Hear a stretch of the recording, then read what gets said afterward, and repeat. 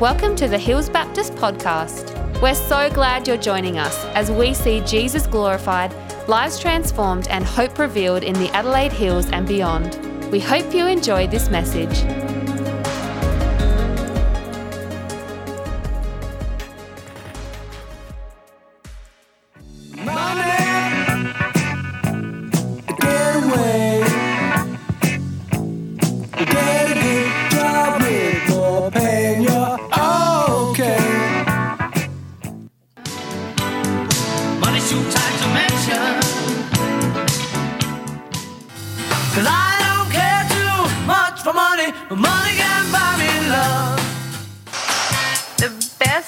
In life for free, but you can give them to the birds and bees. I want money. That's what I want. Starting to feel like there's nothing left to talk about but the money. Bobby Sue, keep the money and run. Go on, take the money and run.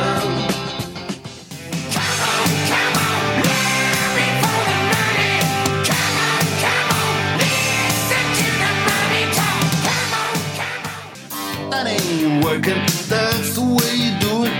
Money for nothing and you just free.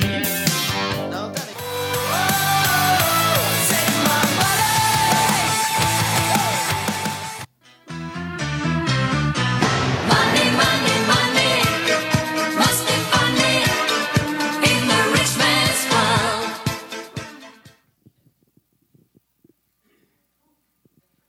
Steve, no, that is working. I'm not getting any light on here. Morning, everybody. Anyone guess the topic of today's message? Music? Music is not correct.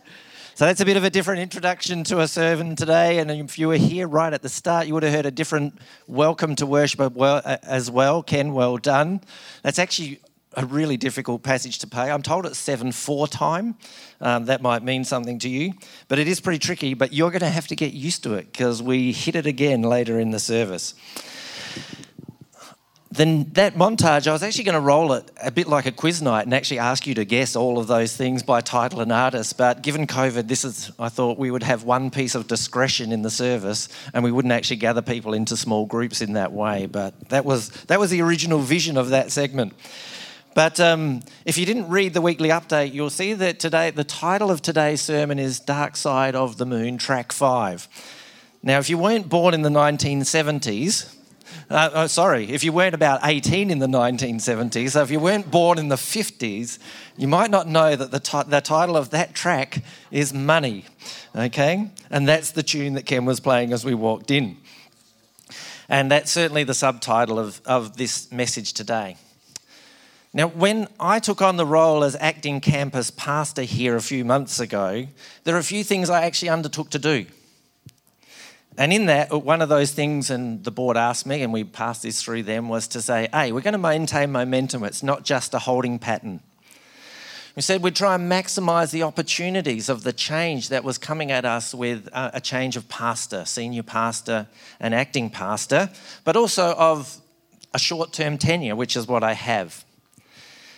There was certainly a part of it around preparing the way for the senior pastor, the new senior pastor, who we didn't know who that would be at the time. It's Dave, but actually helping us as a congregation make that transition. And one of the parts of that transition is the senior pastor no longer is the Aldgate campus pastor. It's actually the Verdun campus pastor. So that's part of that transition. And probably the last thing, and perhaps the most important thing, was preparing the way for the next Aldgate campus pastor. And as part of that, there's dealing with a few issues and outstanding things and trying to get how we work as an office here a little bit better, how we use the space in the building a little bit better. And phase 1 of that's going to kick off very soon. Part of that is filling as many of the volunteer positions as possible so that we can actually make it easy for that person coming in and not have that as a constant drain. So we had a go at that in December, and we're going to go there again in February. And the last thing that I said that I was going to do was actually talk about money at some point. And today is that day. We get to talk about money. It's a dirty job and someone's got to do it. For some strange reason, we as Christians and perhaps as churches actually don't find this an easy topic to talk about. We seem to struggle with it. It's kind of like we'd rather you just leave that alone. There's some discomfort in it for us. And it probably springs from a few sources. Probably many of us know of various times in church history when money has been abused, when the church has actually taken money and it's been quite corrupt, or those in power have been quite greedy with the money that's come into the church. In fact, you can go back through history and the church was always like that. The temple was always like that, almost right from the very beginning. As you read through the Bible, you see that the priests were corrupt. And yet people were still expected to give their money to the priests. They never said, only give it to the priests if they're good priests. It was like, no, give to the Lord, give to the temple, trust God. So, but we know of those negative experiences, or we hear of those things and we think, oh, I don't think I want to do that. There can be a concern that the church is just after my money. That's all they want really from me, is they just want my money. There can be a sense that it's none of your business. What I do with my money is my business. But in church, we actually talk a lot about various things about how we should live. And one of those things about how we should live is how we should use our money. And in many respects, we're quite happy to be accountable in other areas, but this is one area where we'd rather not talk about it, quite frankly. And perhaps the last reason we don't like to talk about it is a sense of guilt. It just makes me feel guilty talking about money because I've kind of got this feeling I should be doing more or should be giving more in this space. And if I talk about it, it just makes me feel bad. Well, today we're actually ripping that Band-Aid. We're going to open this Pandora's box. We're going to deal with this can of worms today. But before we go there, I just want to say, to add my welcome to everybody, it's great to see you here. Can I encourage you in this season, if you are able to come, please come. If you need to isolate for any reason, please don't. And if it just doesn't make you feel comfortable with a group of these people, we understand, we get it. Okay, so if you can't be here for any of those reasons, that's quite okay. Welcome to the people online. It's great to know that as I stare at that camera, there's a whole bunch of people out there who are joining with us in that way. And if you can't be here, join us in that way. I'd really encourage you. But when you can come and join again, we'd love to see you here as well. So I'm Craig Schultz. I am the acting campus pastor here. Great to be with you. If you're new or visiting, great to have you here. Get to know a few people after the service. Last week, Martin Gare spoke to us about social justice. And largely from the perspective of those people who require social justice. So he gave us some good examples of people who were great at addressing social justice. But social justice is very much around the needs of the people around us. It's actually, social justice is one of the things about the why side of money, like why we should give, how we should use our money, why we should actually give money away. Another part of why we should give money to the church is that we should actually give money to the church, to this body, because it actually takes money to run and do the things that we want to do, as well as, we would hope money to spread the message of Jesus in the world. So we bring it to the church and the church uses it for that purpose. So that's the why side of money. There's social justice, there's bringing it to the church. But today it's actually the flip side of that conversation. Today we're actually talking about the advantaged. We're actually talking about those people with resources. Which means we're actually talking about everybody. Because everybody here has resources. We've got time. We've got talents that's been given to us. And I would say that in Australia, we all have money. We all have money. For sure, some have more than others, but everybody here has more than most people in the world. So today is actually talking about dealing with our abundance. Last week was talking about dealing with those people who have less. Today we're actually talking about us and saying we have more. What are we going to do with that? Now, Jesus spent a lot of time talking about money. In fact, I think it's if you actually compared how much time Jesus spent talking about money and how much time we spent talking about money, I think you'd find the percentages are grossly misaligned. So I'm going to give you a really, really quick run through Luke this morning. Okay? Running through Luke, chapter 6, verse 24, the Beatitudes, but woe to you who are rich, for you received your consolation. Chapter 8, verse 14 is the parable of the sower. The seed that fell amongst thorns stand for those who hear, but as they go on their way, they're choked by life's worries, riches and pleasures, and they do not mature.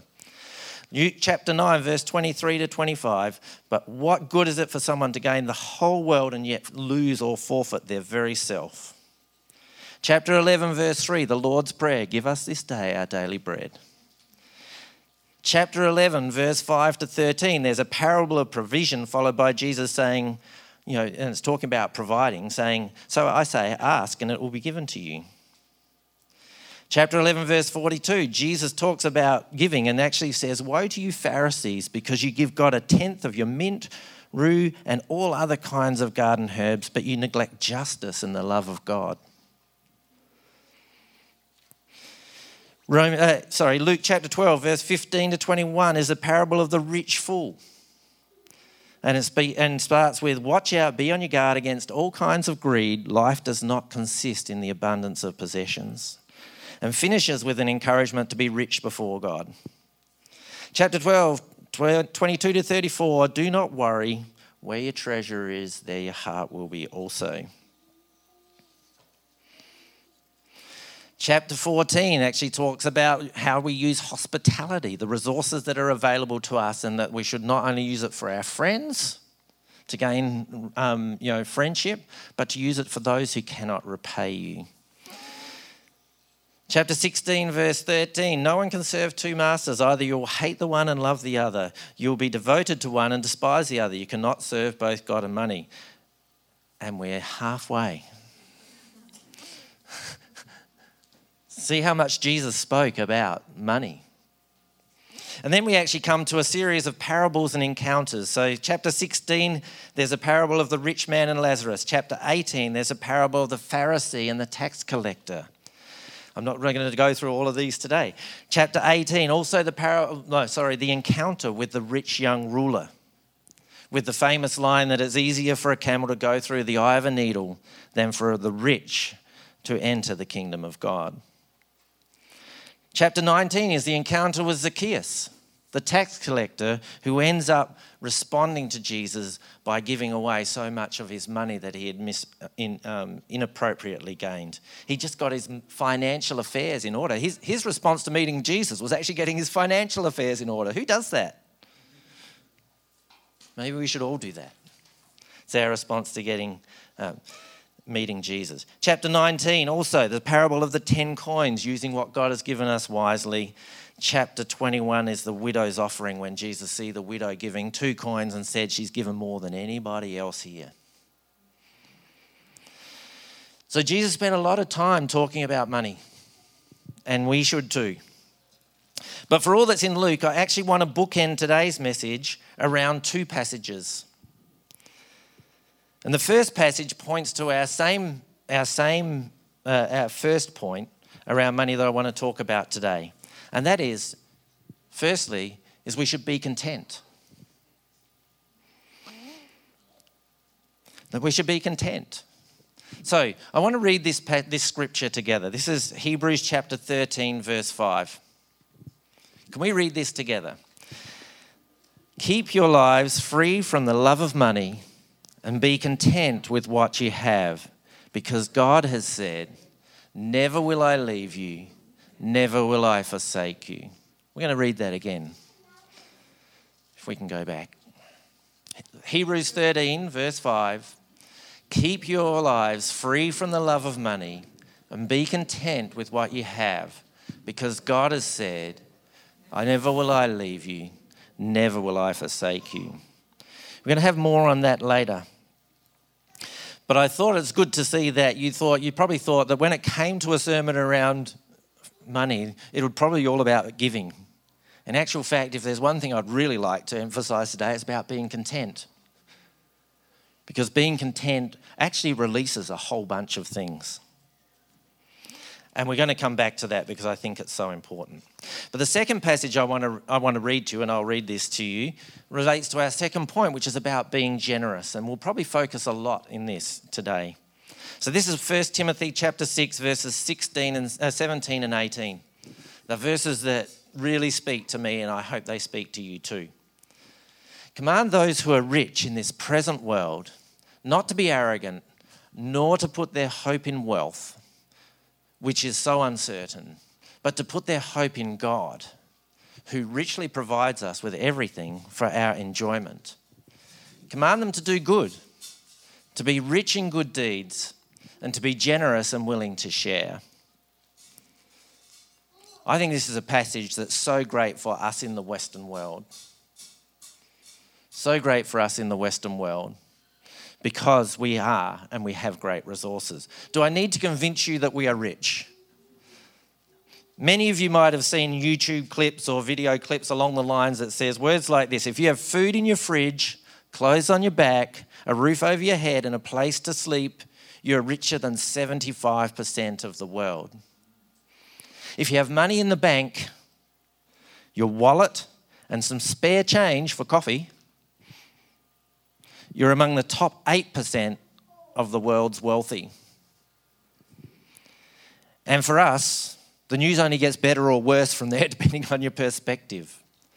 But I think it's safe to say that everybody in this room is in the top 8% of the world's wealthy. It's quite sobering, really, isn't it? So hold that thought. But being a church and talking about generosity, let's talk about tithing. In fact, let's talk about tithes and offering, because if you hang around a church long enough, you're going to hear these terms. You might as well understand them, okay? So if you're not familiar with the concept of tithing, in the Old Testament, very early on, a concept was raised that people should give 10%. A tithe is 10% of their wealth to God. It actually starts right in the beginning of Genesis with the first harvest. If you go right back there was an expectation that people would bring the first fruits. It wasn't money, it was produce, the first fruits to God. It was the resources that they had. And when you go to the Old Testament, in addition to the tithe that was given to the Levitical priests, the church, if you actually go through the Old Testament, you'll also see tithes that were given as a response to God's abundance. And you'll see that a tithe should be given to the poor every third year. Now, according on who you read, some people says that makes 23.3% that the Old Testament people were obliged to. Some people say, no, it all got kind of rolled up and it was just 10% anyway. At some level, that's academic. And certainly we'll talk about why that is in a moment. But on top of that tithe, there were also offerings. And there were at least 5. There was the burnt offering, the grain offering, the peace offering, the purification offering, and the reparation offering at least. So on top of the giving that they gave to God as part of their tithes, there were offerings as well. But because of the work of what Jesus did on the cross, we're not under that kind of law anymore. We don't gain God's favour by giving money. In fact, in the New Testament, when tithing is mentioned, and it's not mentioned very often, mostly it's mentioned in the way of saying, well, you're doing your tithing, but you're getting it wrong. You know, you're actually neglecting the very things, the very heart of where I am at, which is for the poor and those who are disadvantaged. And you're just missing that. You feel like you're gaining my favour by doing just exactly what I asked for. You don't get my favour by doing just exactly what I asked for, doing the minimum. That doesn't give me favour because it's coming out of abundance. Although But it does, in Hebrews, it actually speaks reasonably positively about the fact that Abraham gave a tenth of what he had to Melchizedek, who's a Christ-like figure in the Old Testament, whom he met. But there's plenty, so whilst today we're not obliged, so to speak, to give 10% in that way, there's plenty of talk in the New Testament about how we should be generous. And the passage that we read is merely one of them. There are plenty. But talking practically, what does generous look like? It's a really subjective term. What one person thinks is generous, someone else might think, is being stingy. And it's like a number of things, I think. Generosity is actually really quite hard to define.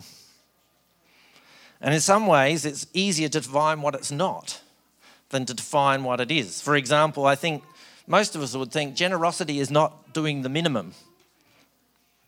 Generosity is not just doing what you're obligated to do. And generosity is not a transaction. It's not an, if I give you this, you will give me that. Which we actually need to think about when it comes to giving to God.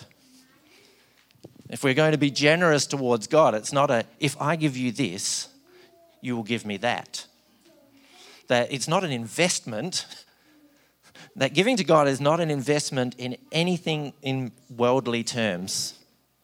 That it's actually putting your treasure in heaven. It's actually saying, I'm investing in your kingdom, not in my kingdom, not in our kingdom. But I think we can say that generosity values others more highly than ourselves. So it's using our resources for others more than ourselves. It probably involves at least a measure of abundance over what we're obligated to do, and possibly a measure of self-sacrifice is something that's generous. You didn't have to do that. No, you didn't have to do that, but you did. So while we are not under the law or under obligation, personally, I actually still find the concept of tithes and offerings really helpful. So just sharing from my own experience. So I think, with my giving, for example, I like to think that the tithe that I give is kind of like what I should do. That goes to the church. And the offerings that go to supporting the disadvantaged or missions is like the offerings, and that's the generosity piece. So for me, that's how this works.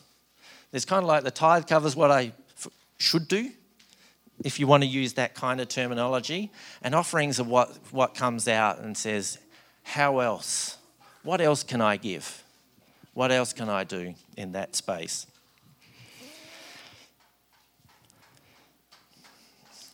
One thing I would say is I think, and I know this to be a fact, and I'm sure Anthony could back this up, that we know that many Western Christians and many people in this church aren't giving at that kind of level of 10%. And I guess my challenge this morning is that, hey, have a think about that. And I would say that most Western Christians who don't tithe or give at least that money, it's not because they can't. And it's not even because they have freedom that I'm under the law, that I'm not under the law. I would actually say it's because they don't want to. Deep down, they'd rather not. And that's a pretty strong thing to say. I recognise that. But I think for most of us, if we're not giving at that level, it's not because we can't. And it's not because we're not obligated to. It's actually because we don't want to. I don't say that with judgment at all. I probably just put that before us as something to think about. Something to think about. Because my encouragement is, does 10% sound generous to a God who's given us everything that we have? Does 10% sound generous to somebody who saved my life, who has given me abundant life, and has given me eternal life? Why would I be stingy in response to that? And then if I think about the fact that I'm in the top 5% of the world, and personally I'm probably in the top 1% of the world, if I can't afford to do it, who can? So I just put that out there and say it's something I think that we need to think about. in the life of our church and in our Christian walk with God. It's not obligation. It's a generous response to a loving God who's given us so much. So I will say I do recognise that there are people in our midst who just cannot give more, and probably one of the most common circumstances is where somebody has a spouse who is not a Christian and therefore doesn't hold those same values. I certainly know I've had a conversation with one person here who it grieved them that they couldn't actually tithe. I think it's so funny. Those people who can, it grieves them that they have to, and those people who can't, it actually grieves them that they can't offer this to God in that way. And so I think we need to recognise that as well. But certainly there's a great encouragement for us to be generous. And look, being generous towards God, I think everything we do, I mean, Jesus said, if you give, so much as give a poor person a cup of water, you're giving it to me.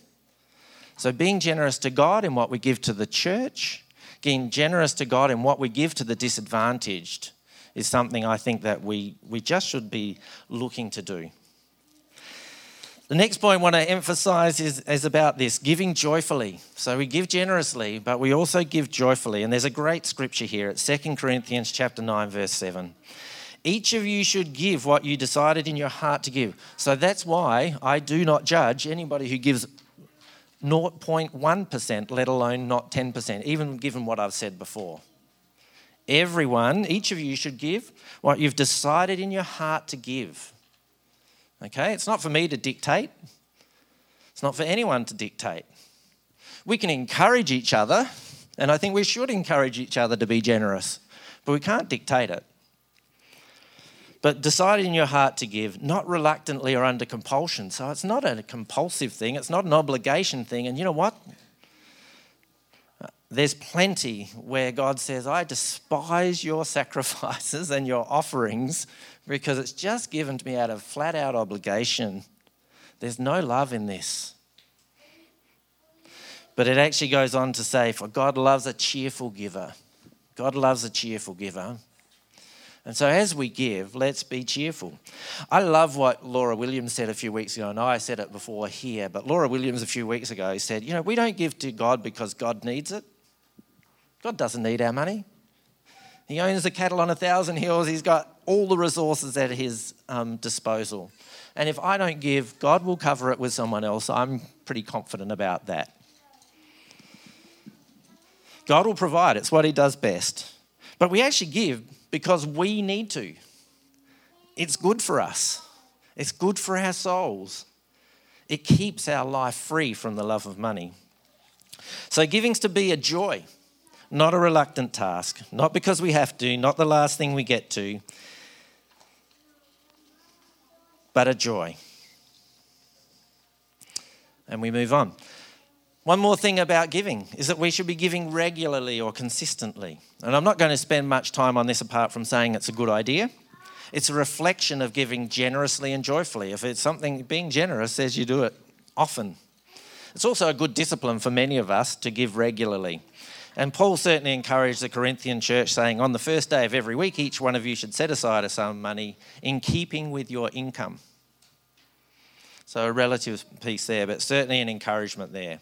So I'd encourage you to consider that concept of tithe and regularly giving to the church and offerings and regularly giving to missions and the poor. And giving regularly just helps keep that concept and the joy of giving ever in front of us. So do that. So back to our first point, being content. Because I certainly wanted to emphasise this as part of what we do. It's difficult to give joyfully or generously if you're not actually content with what you've got, or perhaps even a little bit less. If it doesn't spring out of a contentment with what God has given me and where I am, then it's difficult. But if you're in that place of contentment, practicing generosity is so much easier. So much easier. A couple of scriptures to help us with this. Philippians chapter 4, verse 11 and 12. This is Paul speaking, who went through all kinds of stuff. I've learned to be content, whatever the circumstance. I know what it is to be in need, And I know what it is to have plenty. In the old RSV and King James used to say, I know what it is to be to abound and to be abased. But I know what it is to be in need and what it is to have plenty. I've learnt the secret of being content in any and every situation, whether well-fed or hungry, whether living in plenty or in want.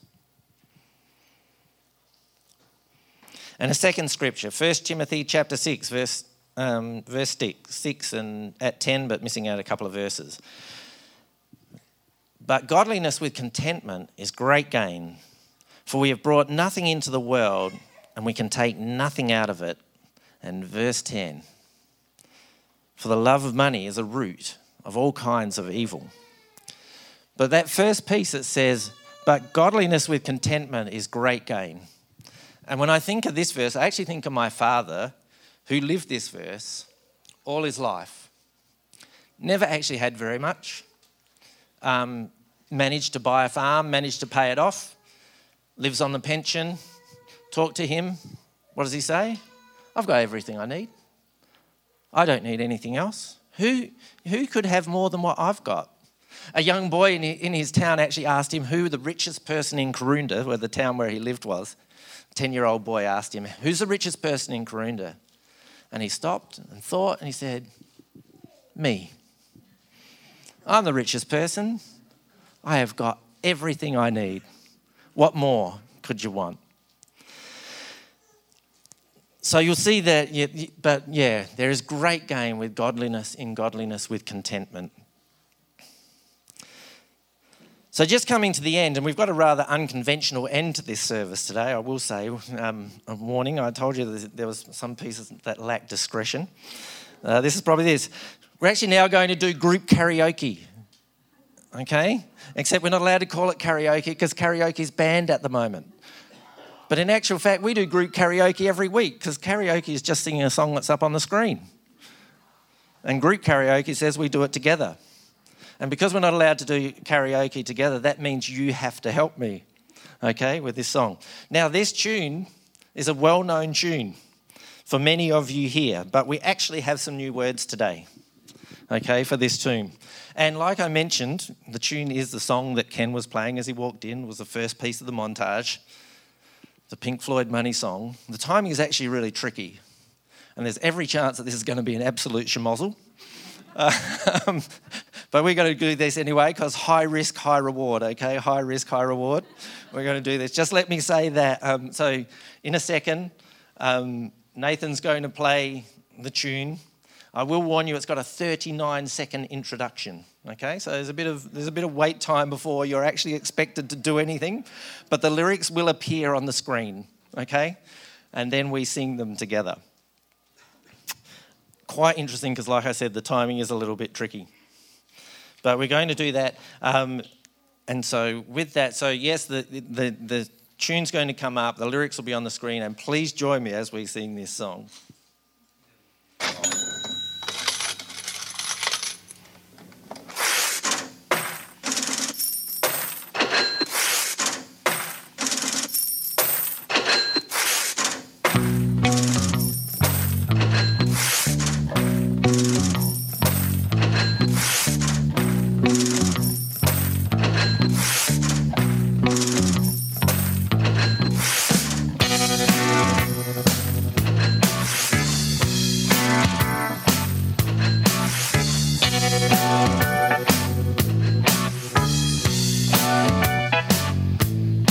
Money,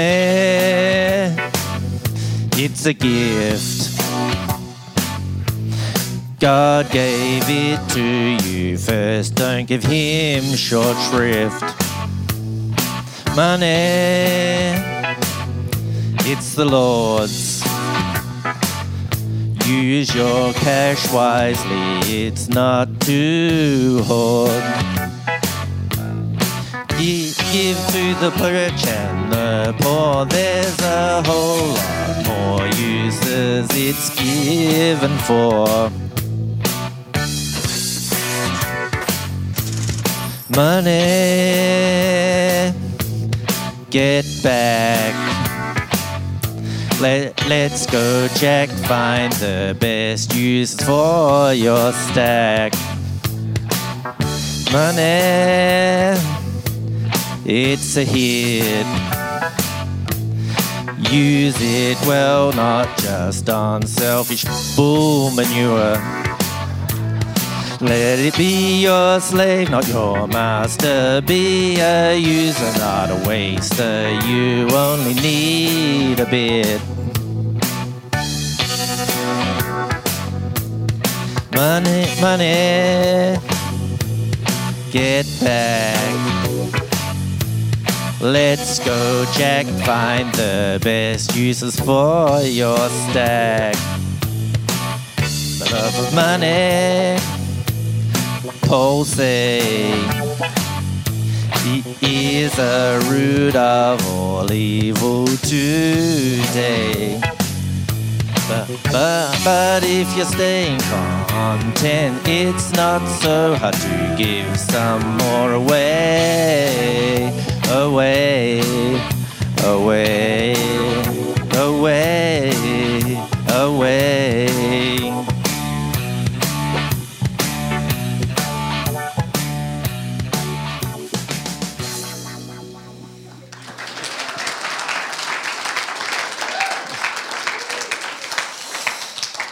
Well, maybe it was just high risk, but there we'll go. We've spoken a lot today about money, but I just really want to emphasise the fact this actually applies to all the resources that God gives us. I mentioned in the Old Testament, they didn't have money. God asked the first 10% of their produce, what they had, what God had given them of value. So what has God given you of value? It might not be money, although, yes, you have some. But what else? Time. We all have time. In fact, we all get 24 hours a day, 365 days a year. The mother who is staying at home with her children does not have more time than Anthony Riemann, who got an incredibly responsible job, who also actually happens to manage to be the treasurer of the church, as well as that incredibly responsible job. We all have 24 hours a day.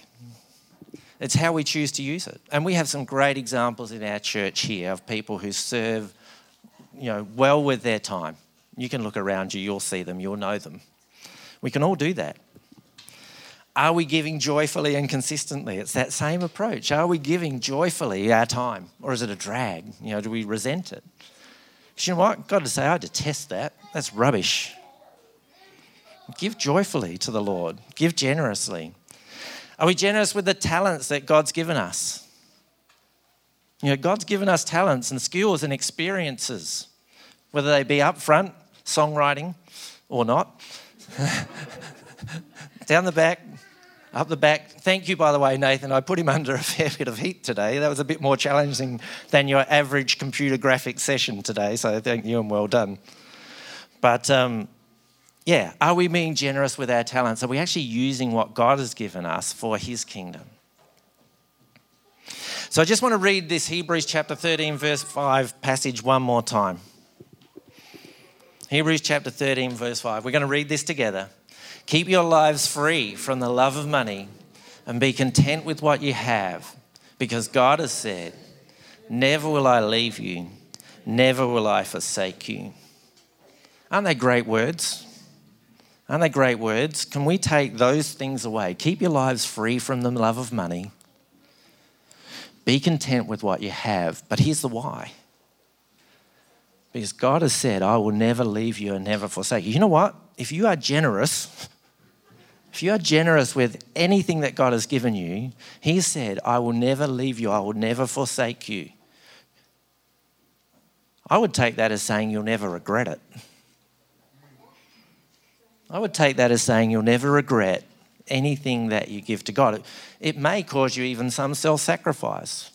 There are things in my past that are a little bit tricky for me to remember, but I don't regret it. I don't regret it. It might even be difficult, but I don't regret those things that were given to God. So can we take those thoughts away? Keep your lives free from the love of money. Be content with what you have. Because God has said, never will I leave you, never will I forsake you. And with that, I want to pray the other passage that we started with, the 1 Timothy passage, as a prayer. And we'll close with this. So let's pray together.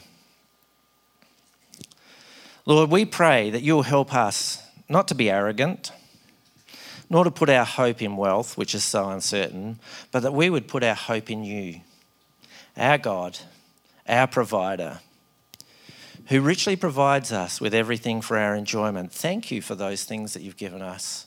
And thank you that we're actually allowed to enjoy them. Thank you for that. Help us to truly appreciate what you've given us. And help us to do good, to be rich in good deeds, and to be generous and willing to share from all the resources you've given us. In Jesus' name, amen.